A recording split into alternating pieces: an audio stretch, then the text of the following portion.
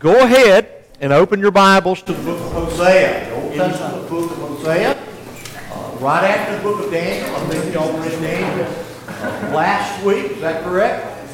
Okay. So go past those first of the prophetic books, past the book of Daniel, you'll find the book of Hosea.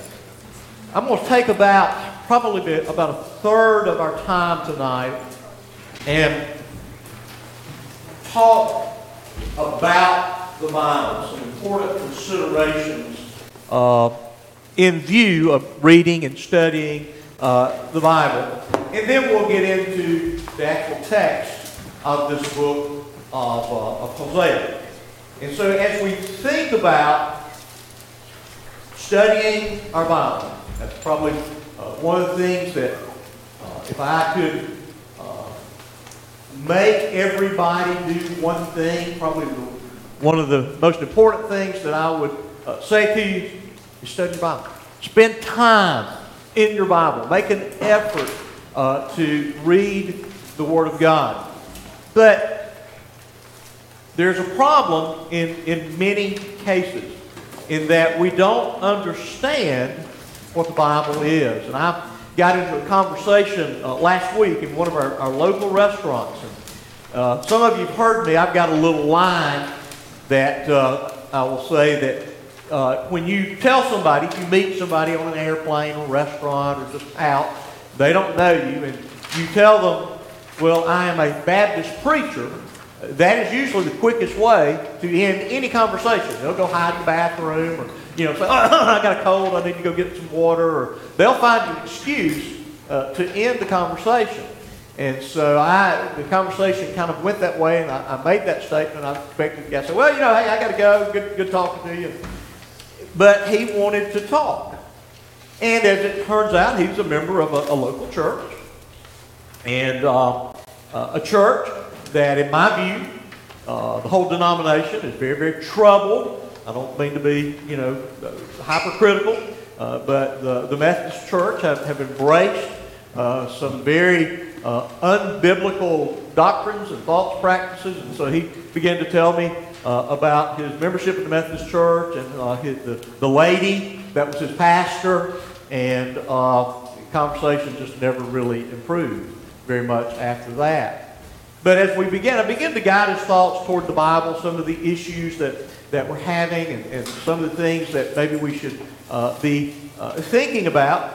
And he said, well, the Bible is really only a description of men's attitudes about and encounters with God.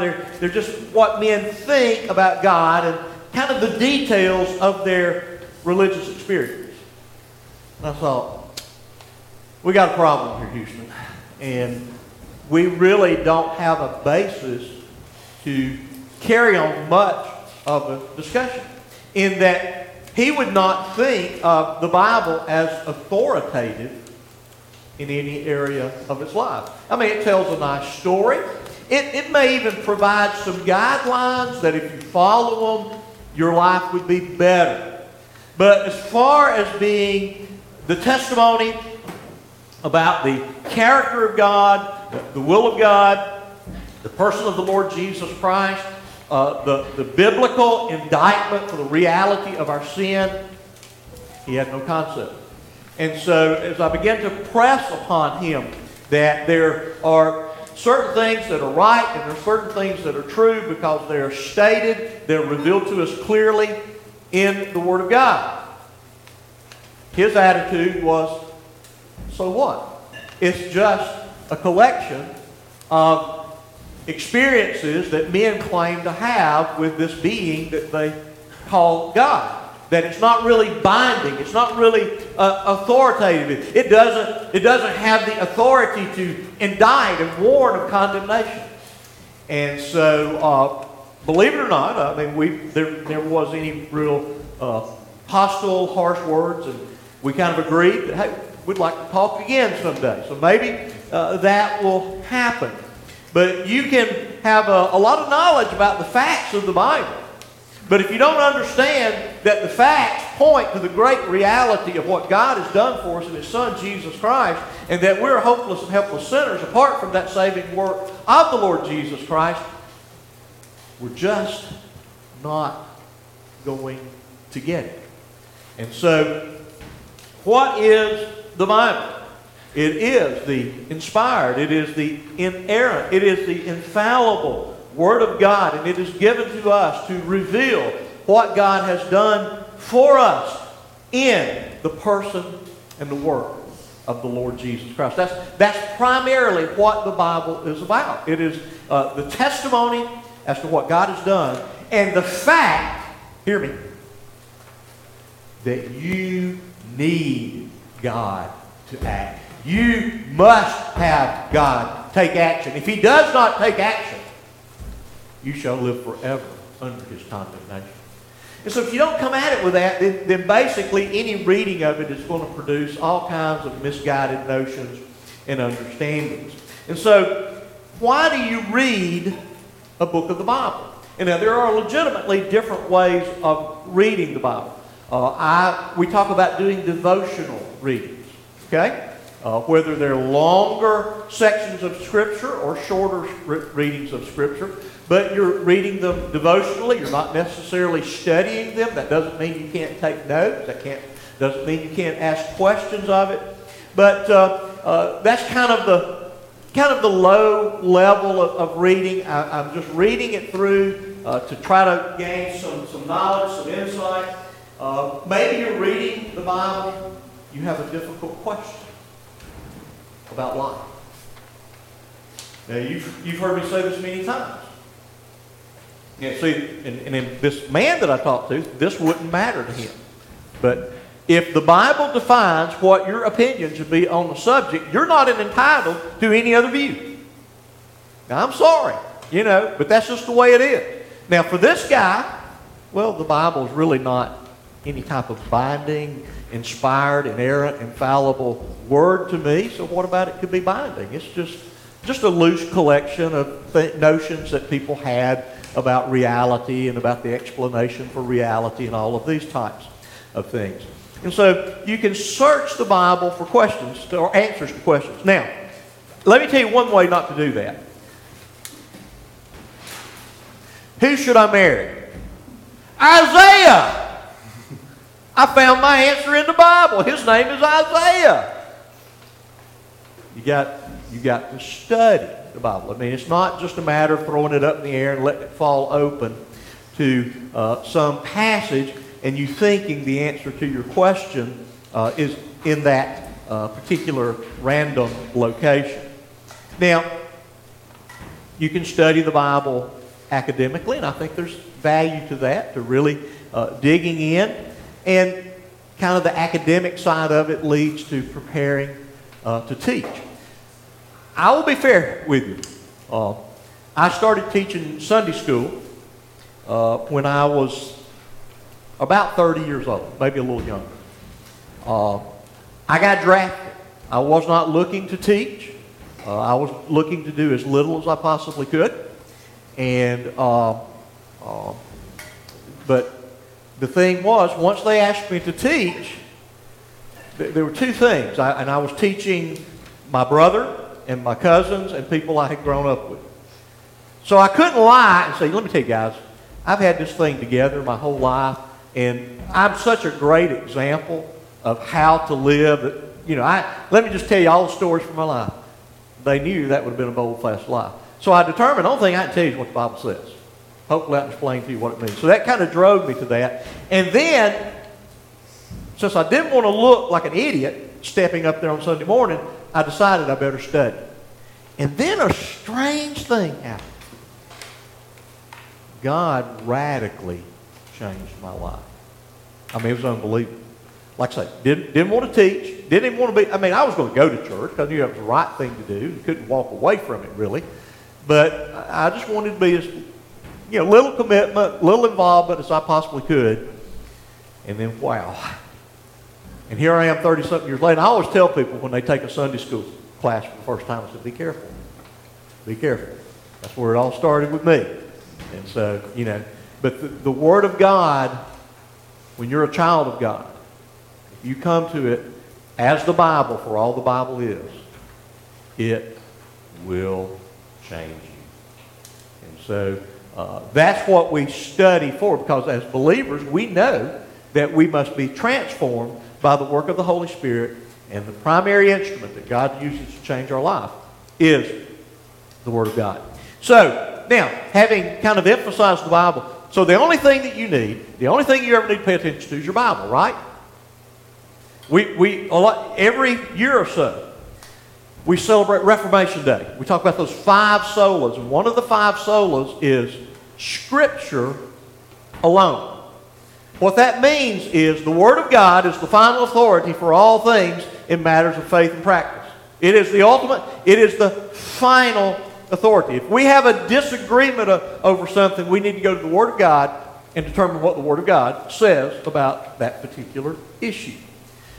Now, there's a difference between affirming Scripture alone. It is, again, our sole guide to God through His Son Jesus Christ, that which is instrumental in us being saved by God's grace through faith. But we come to the Bible, but most of us need a little help with it. Most of us could use just a smidgen of guidance. Okay? Now, I don't want to dismiss the believer, their Bible, and the ministry of the Holy Spirit in their lives. But I think for most of us, we do well to take advantage of the fact that there are people that have gone before us, and there are people that are surrounding us now that have great insight, have great wisdom in what the Bible means and how it should be applied in our lives. Many of you have a study Bible. Now, if it is a good study Bible, somebody asked me the other day, does anybody know what a Dake study Bible is? A Dake. D-A-K-E. Anybody know what a Dake study? Nobody? Good. Because it is really it's kind of the Schofield reference Bible for all the knotheads we see standing in all the knucklehead churches throughout the world today. Okay? It is just a Bible that a loose cannon edited and put in all of his footnotes like you see in other study Bibles. But if you've got a good study Bible, a reputable study Bible, they're tremendous aids. They can help you into reading and understanding a passage as you're working through. And then beyond that, what we call commentaries. They can be very, very useful. Systematic theologies. And everybody go, oh gosh, that's terrible. No. Most people think about the Bible and its relevance in terms of questions. Well, what does the Bible say about sin? Well, in a good systematic theology, you can actually go and find a chapter that will summarize for you what the Bible says about sin. Isn't that nice? It's just a way of organizing things according to themes and topics. So sometimes you can find those helpful. Listening to sermons. Listen to your Sunday school teachers. All of these things are really, really good to help guide you, because you can't go astray. And here's the thing. Probably the most well-known, somewhere between heretical and apostate groups that we are familiar with would be the Jehovah's Witnesses, the Mormons, the Roman Catholics, and the Word of Faith movement. And they all claim the Bible in some shape, form, or fashion. They all say, hey, we read the Bible, we believe the Bible, we affirm the Bible, but they've gotten way off track. And sometimes they've gotten way off track specifically in regard to the person and the work of the Lord Jesus Christ, and that salvation is through grace alone, through faith alone, in Christ alone. I mean, a real, absolutely fundamental and devastating error. Now, let me say this, since we're fixing to get into the book of Hosea. Now, I have another little cliche. And my wife doesn't like for me to say this, but I'll say it anyway. Since she's not here, and I know y'all won't tell her that I said this, right? But I avoid religious entertainment religiously because it is neither entertaining nor religious. Okay? That's just kind of my thing. I typically don't think they're very well made, and they make so many factual errors that it drives me nuts. Okay, that's just kind of my thing. Now, last year, there was a movie supposedly kind of taken from the book of Hosea called Redeeming Love. I never saw it, and if God is merciful, I never will. Okay. Now, you know, I'm praying that God will deliver me from having to see the movie. Now, my understanding, here's the thing. There's so much out there. People a lot of times ask me about this book or this church or that church or this preacher or that. And somebody, I'm like, I don't know. And I honestly really don't have time to really dig in. If I can't find it quickly, you know, somebody that I respect commenting on it, you know, it's probably beyond anything that I could say anything about. But my understanding was that it took quite a bit of liberty with the story. And I Googled it today and it said it's kind of, I think it loosely based. But again, if you're going to make a connection between, if you're doing some type of art, whatever, and you're saying it's in some way representative of what the Word of God is, you better be accurate, is my opinion.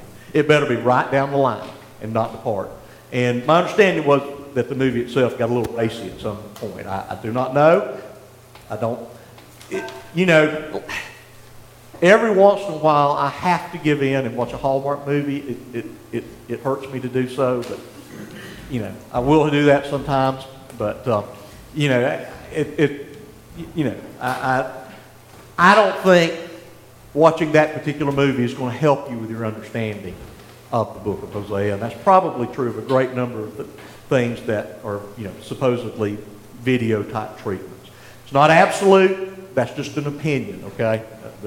But you need to think about that. Okay, preparing to read the book of Hosea. Well, we see the title. The name of the book is Hosea.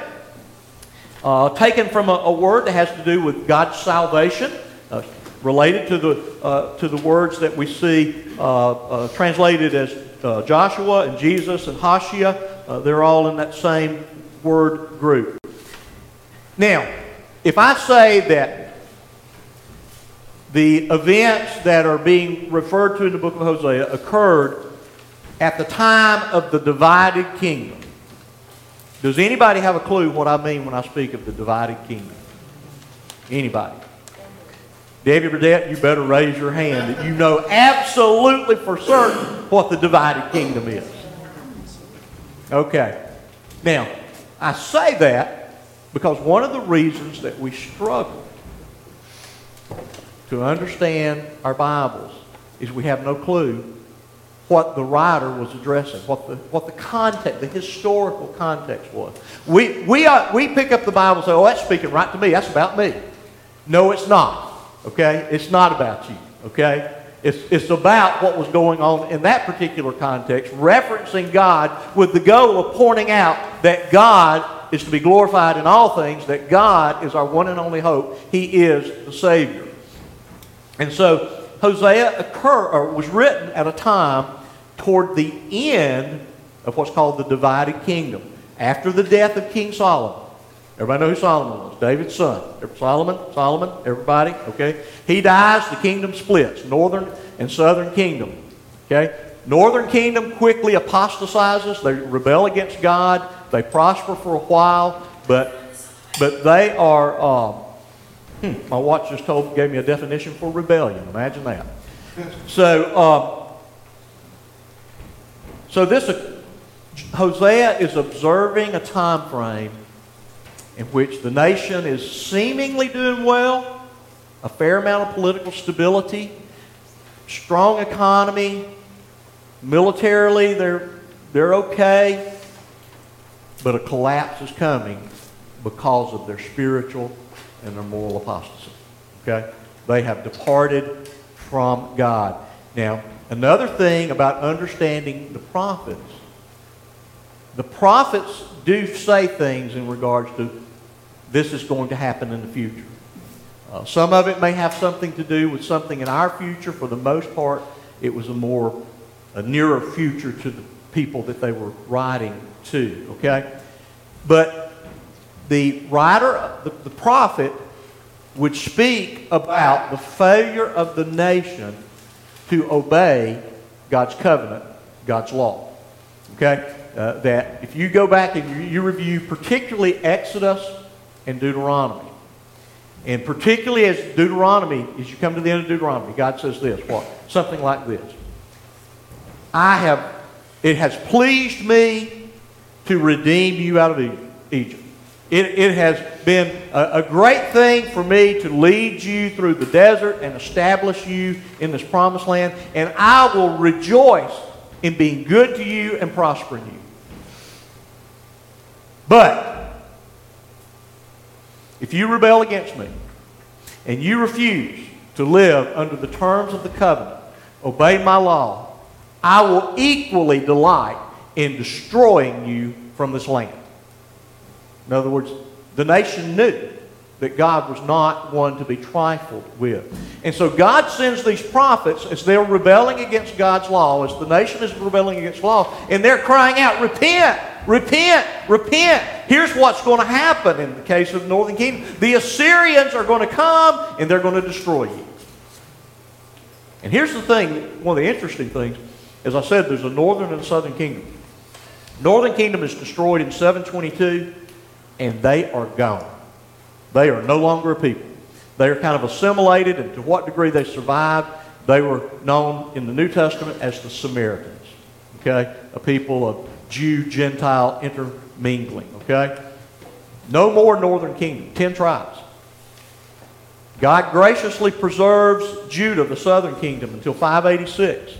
And he allows them even to remain intact after the Babylon captivity for the sake of what? For the sake of being the people to whom our Savior would be born. Okay? Because God is ultimately faithful. And so, when we read the book of Hosea, he is calling a specific people at a specific time to repent. He is warning them of a very specific danger of God judging them for their evil, for their rebelling. And he's reminding them that God will be sure to forgive if they repent. And even if they don't, because God is faithful to himself, he will preserve a people for himself. It's real interesting. None of the Mullins girls are here tonight. Oh, there you are. Yeah, I talked to your grandma at Tuesday. And I just thought about her that morning. I was sitting there studying Hosea. And there's a number of ways we can talk about the theme of the book. But one of the predominant themes, and one of the easy things today, it is that God is faithful. And I looked up, and right there on my mantle was a plaque about Yay Biddy. God is faithful. That she gave to me years ago for Christmas. And that's always kind of been her tagline. If you see an email from her, it's tagged with God is faithful. So I thought that was interesting, and that I did run into her after that. And so Hosea is speaking to a specific people, specific time, issues that are relevant to them. And so we have to kind of extrapolate, but they're still relevant to us. But let's remember, first and foremost, we've got to understand what God is saying to ancient Israel in terms of calling them to repentance. Okay? All right. Well, let's get into the book then. Let's begin there in chapter 1 and verse 1.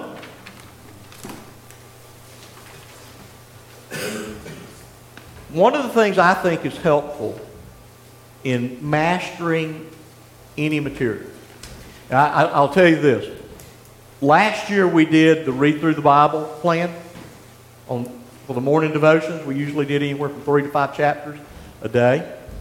Now, I told my wife, I said, now the way that I see this is that you will listen to what I say about this is what you're about to read. Here's a key verse. Here's a key concept. So be looking for it when you read. Now see, I used to be a school teacher, and I know a little bit about learning theory. And one of the things, if I want you to learn something, I'm going to tell you, this is what I want you to learn, then I'm going to teach you what it is I want you to learn. Okay? If that makes sense. And so that was the plan. And she said, oh, no. I just want to read my Bible, then I'll listen. So I said, whatever. you know. But you need to understand what is going on in the book. What are you looking for? Have some guidelines. Have some things that you are looking for. One of the things that helps me get my mind around, particularly an entire book, 14 chapters, is an outline. Now, I divided the book into 3 sections. It really just divides into 2, but I did it because I'm a preacher and you got to have 3 points. Okay? So I kind of made up one at the end, but it kind of works. The first 4 chapters have to do with Hosea's marriage. It is historical. It is real. He was a real man. He had a real wife. Real tragedy in the home. It's very real. But it is an allegory. It is an illustration of the way the nation has grieved God and the way He will deal with the nation, and yet His ultimate faithfulness. And here's the question. God is faithful first and foremost to whom? God is faithful first and foremost to Himself. To what He has determined that He will do. Doesn't mean He's not faithful to His people. He is. But I'm saying first and foremost, the reason that He is faithful to His people is for the sake of His name. And so, it is an illustration, and I'll go ahead and tell you, it is a foreshadowing of Christ and His great love for His church. God is the faithful husband in the book of Hosea. Christ is the consummate, the ultimate faithful husband to be revealed in the new covenant. One of the things when we were working through the Old Testament books in the devotions is sometimes I would just say, these horrible kings simply pointed out the fact that there needed to be a perfect king, and they weren't him. They could only look forward to the perfect king, and His name is the Lord Jesus Christ. And so in a similar but not exactly the same way, God is the faithful husband, but under the terms of the Old Covenant, there was never going to be a faithful bride. That their existence was due strictly to the power and the faithfulness and the graciousness of God. But under the new covenant, Christ is going to have a bride, and while imperfect, that bride, I believe, ultimately proves herself faithful by the power of Almighty God, by the new and better covenant. Okay? A covenant that is internal, not external, like the old covenant was. Okay? So, Hosea chapter 1, we see Hosea introduced, and it gives us some insight to the time frame that he lived in, that he addresses, about 750 BC, about 750 years before the birth of the Lord Jesus Christ. Verse 2 of chapter 1. When the Lord first spoke through Hosea, the Lord said to Hosea, "Go take to yourself a wife of whoredom, and have children of whoredom, for the land commits great whoredom for forsaking the Lord." And so he went back and took Gomer, the daughter of Diblam, and she conceived and bore him a son. Now, that's pretty rough language there. Okay? Sometimes biblical writers speak incredibly, you can call it crude, you can call it blunt, but they do it not to draw attention to themselves.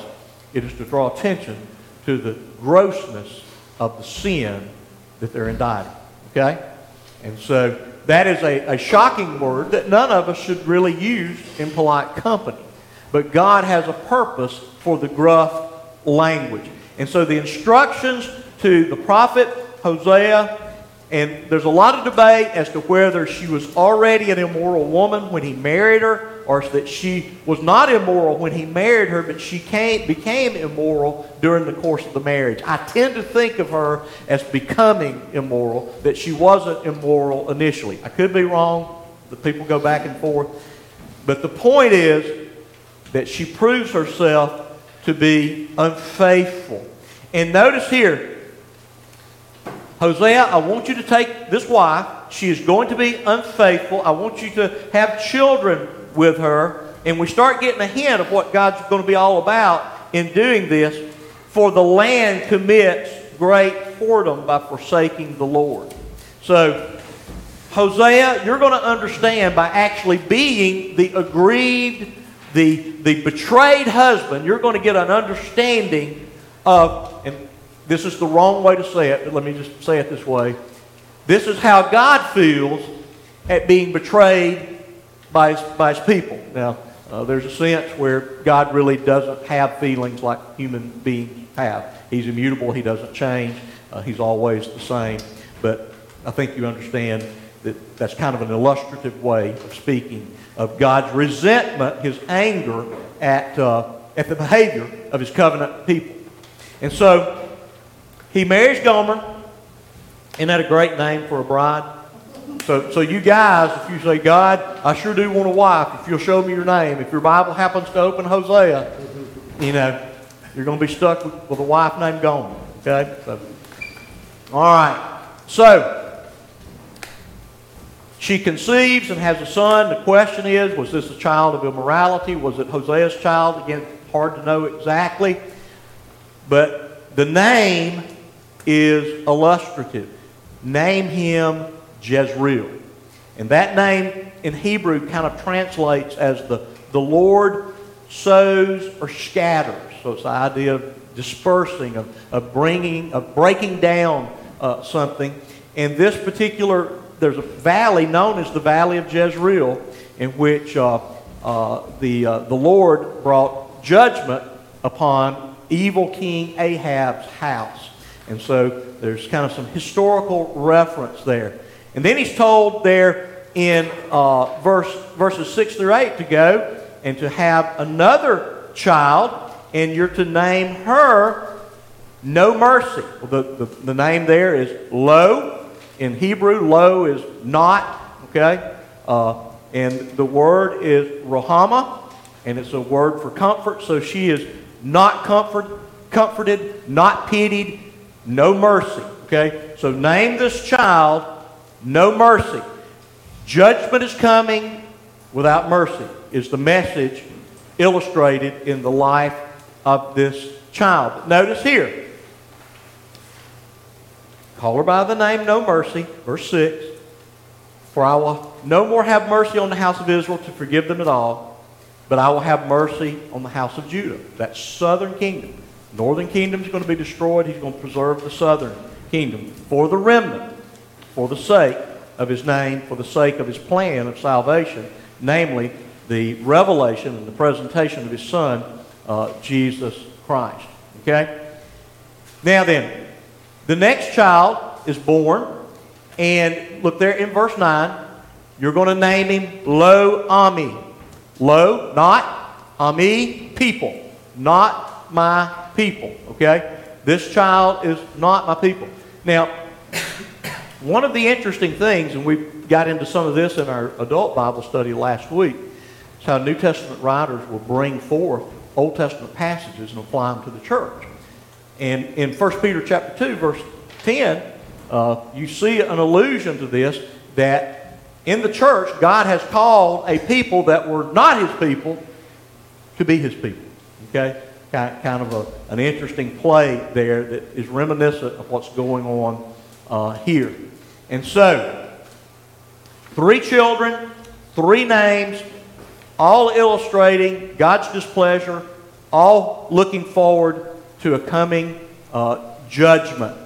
But notice there in verse 10, God promises what? There's going to be a judgment, but there's going to be mercy in my judgment. There's going to be a tenderness in my judgment. I'm going to preserve a people. Yet the number of the children of Israel shall be like the sand of the sea, which cannot be measured or numbered. And in the place where it was said to them, you're not my people, it shall be said to them, children of the living God. That God is going to preserve a people through this judgment, and he will have a people for his name. And so that's kind of Hosea's story. That's how the marriage and the children illustrate the apostasy, the rebellion, the covenantal unfaithfulness that was going on within the nation of Israel. In chapter 2, we begin to see God again expand His indictment upon the nation, but also He gives this glimpse occasionally that the destruction in one sense is going to be total, but the destruction will not be utter destruction, that I will preserve a people. Now, this illustration continues. Move over to chapter 3.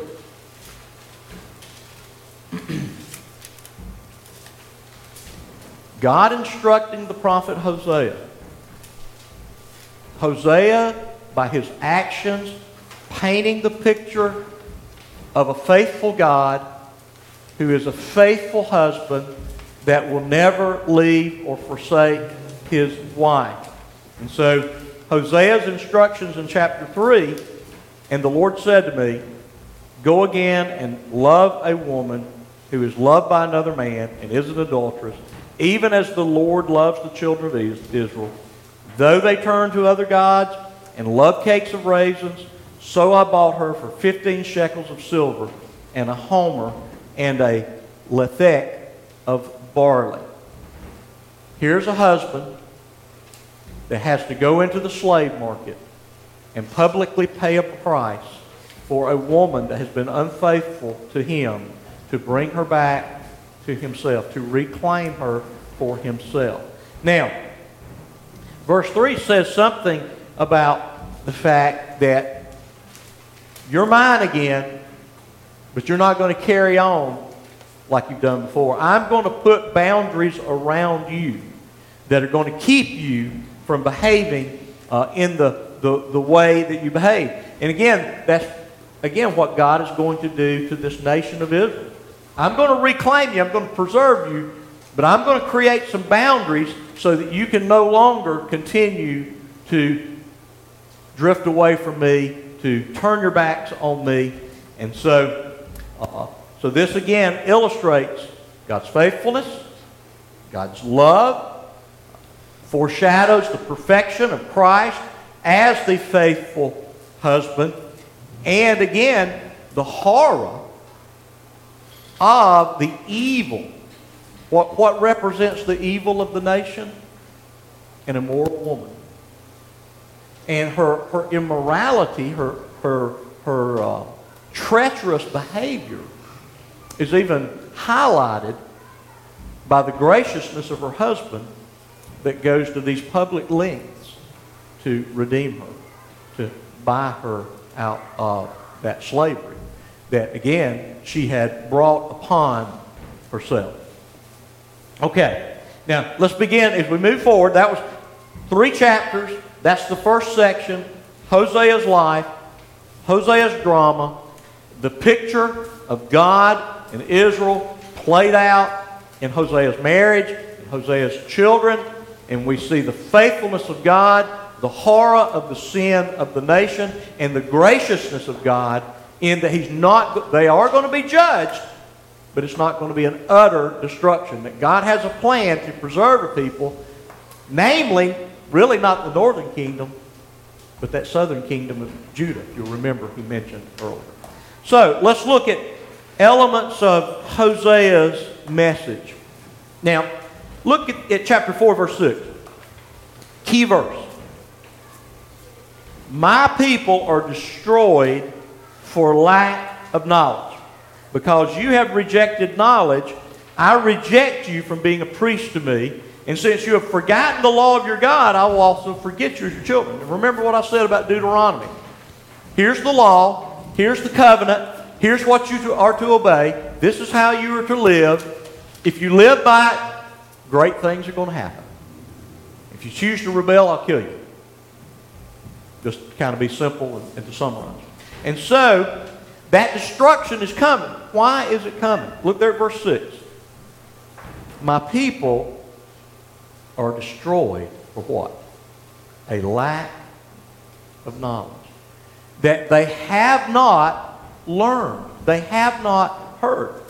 Now, again, just to kind of make an application, I think that's true of the modern church. Somebody said to me, recently that it didn't seem to them like the average church member could in any shape, form, or fashion communicate or define what the gospel is or what the gospel is not. And I mean, that's an incredible indictment. But I think that is true. Now, I must tell you, I kind of ran out of time. But, you know, I used to teach school, and I love to give tests, and I love to make X marks on papers and all that kind of stuff. And the way I was going to conclude tonight is give you 10 multiple choice questions, and at the top of it, my people are destroyed for a lack of knowledge, and see if you can pass the test on the book of Hosea.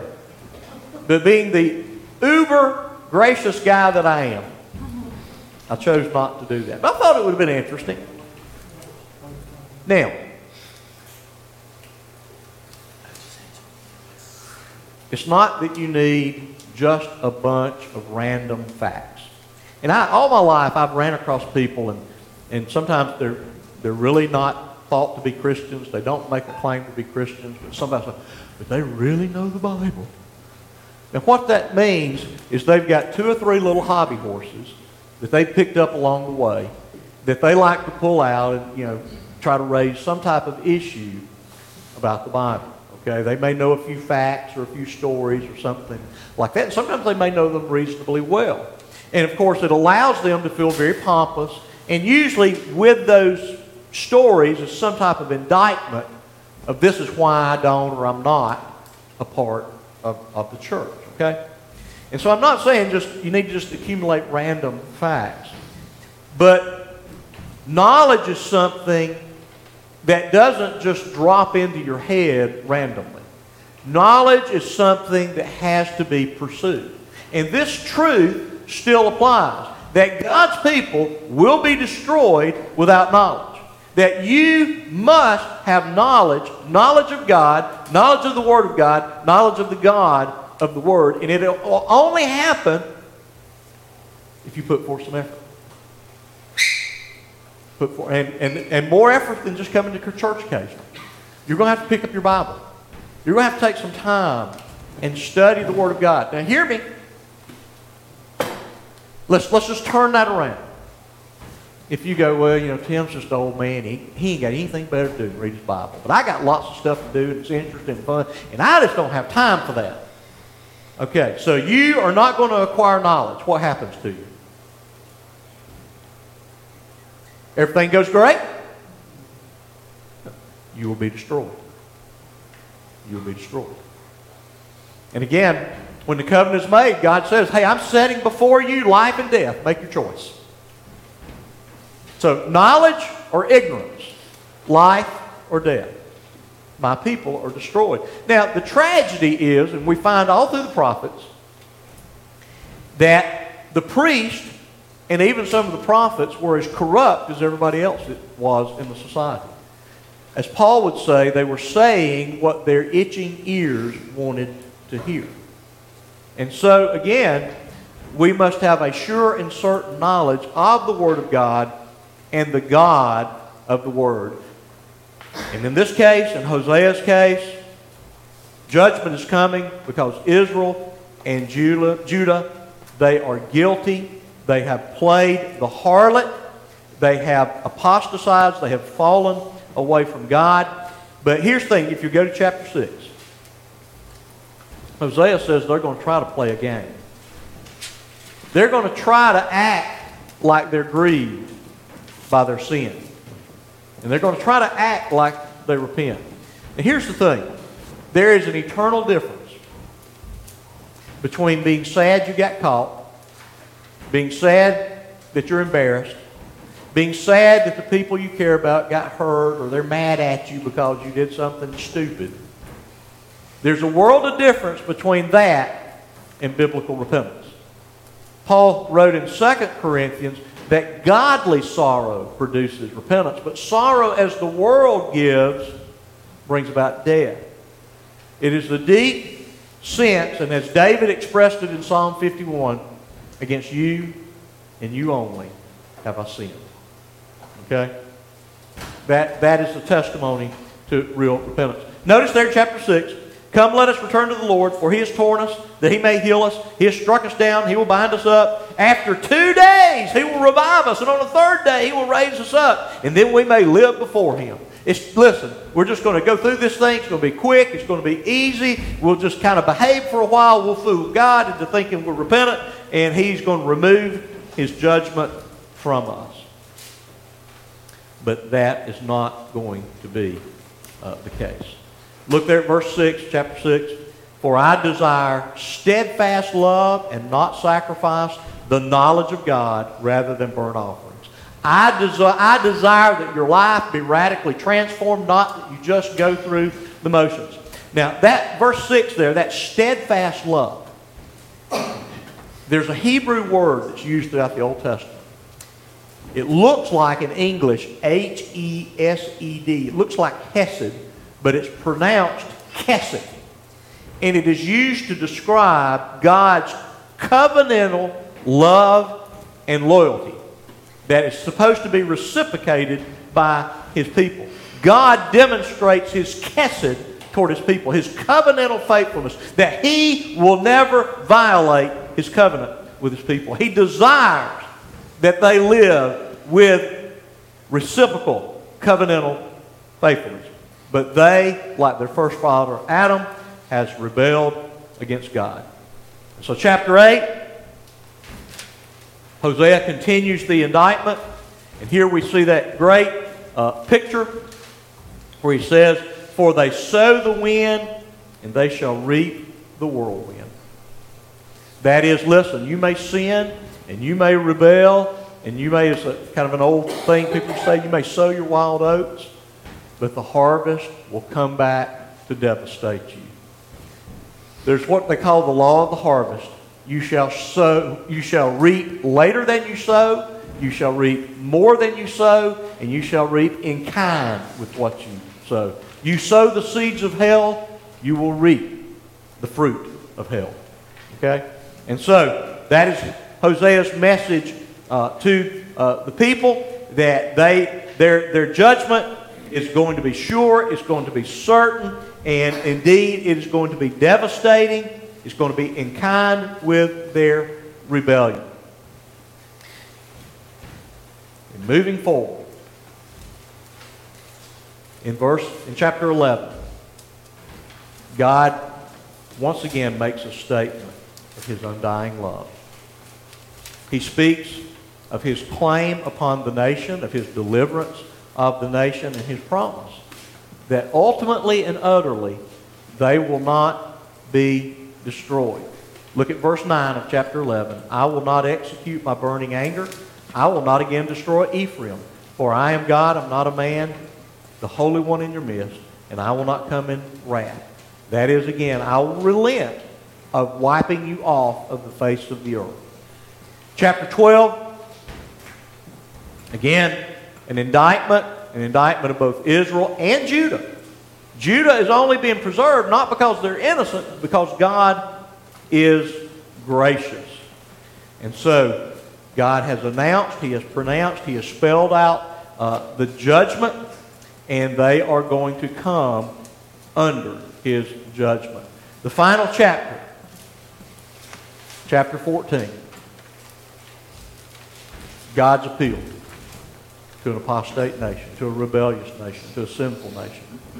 Return, O Israel, to the Lord your God, for you have stumbled because of your iniquity.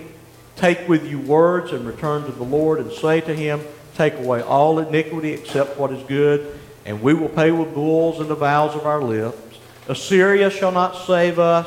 We will not ride on horses, and we will say no more, our God, to the work of our hands. In you the orphan finds mercy. So the devastated will find the grace of God. We come to you with broken hearts. We make vows.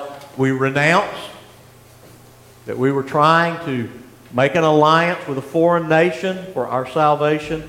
We were not trusting in you. Now we will trust in you. And God says, I will heal their apostasy and I will love them freely. Now, as I said, one of the problems in seeing things like that, Samaria, northern kingdom destroyed, never to be heard of really again. Judah sent into the exile in Babylon. They returned. Not real impressive, quite honestly. Nothing about them is particularly impressive, except that from that restored nation, our Lord Jesus Christ is born. And so, I believe that ultimately, the healing of the apostasy is really the work of the Lord Jesus Christ in His person and work and His claim upon the church. The problem with Israel was not with God, but kind of the nature of that covenant, in that it was not a covenant that wrote the law upon the heart of those Israelites. Now, there were some that were born again and the law was written on their heart and they followed God. But most of the citizens of that kingdom, of either kingdom, north or south, most of them never truly knew their God. And the distinction between Israel and the church is, if you're truly a member of the church, you know your God. The law has been written on the heart. And you will ultimately prove yourself to be the faithful bride, because the faithful husband has not only claimed you, he has equipped you to walk faithfully with him in a way that was unknown to the nation of Israel. So, final word from the prophet. Whoever is wise, let him understand these things. Whoever is wise, let him understand the warning. How God dealt with Israel, how God always deals with sin, our hope in His faithfulness, the truth that God is indeed our faithful God. That even though we are faithless, He is faithful. Even in dealing with rebellious people, He will preserve a remnant for His name, for His purpose, for Himself. So, Hosea, the picture of Christ, while not the perfect picture, it is the clear picture of the Son of God as the faithful husband who claims and perfects, dresses his bride in the robes of righteousness in a way that can only be hinted at, only be dimly pictured in the life of the nation of Israel and illustrated in the life of Hosea and his wife Gomer. Interesting book. I wish we'd have more time, but we don't. Let's pray. Father, thank you for allowing us this time. I pray that you will bless your truth to the lives of your people, that we would honor you in all things, that you would be glorified, and that our testimony would indeed be that our Savior, our Lord Jesus Christ, is indeed our faithful husband. And we ask these things in Jesus' name. Amen.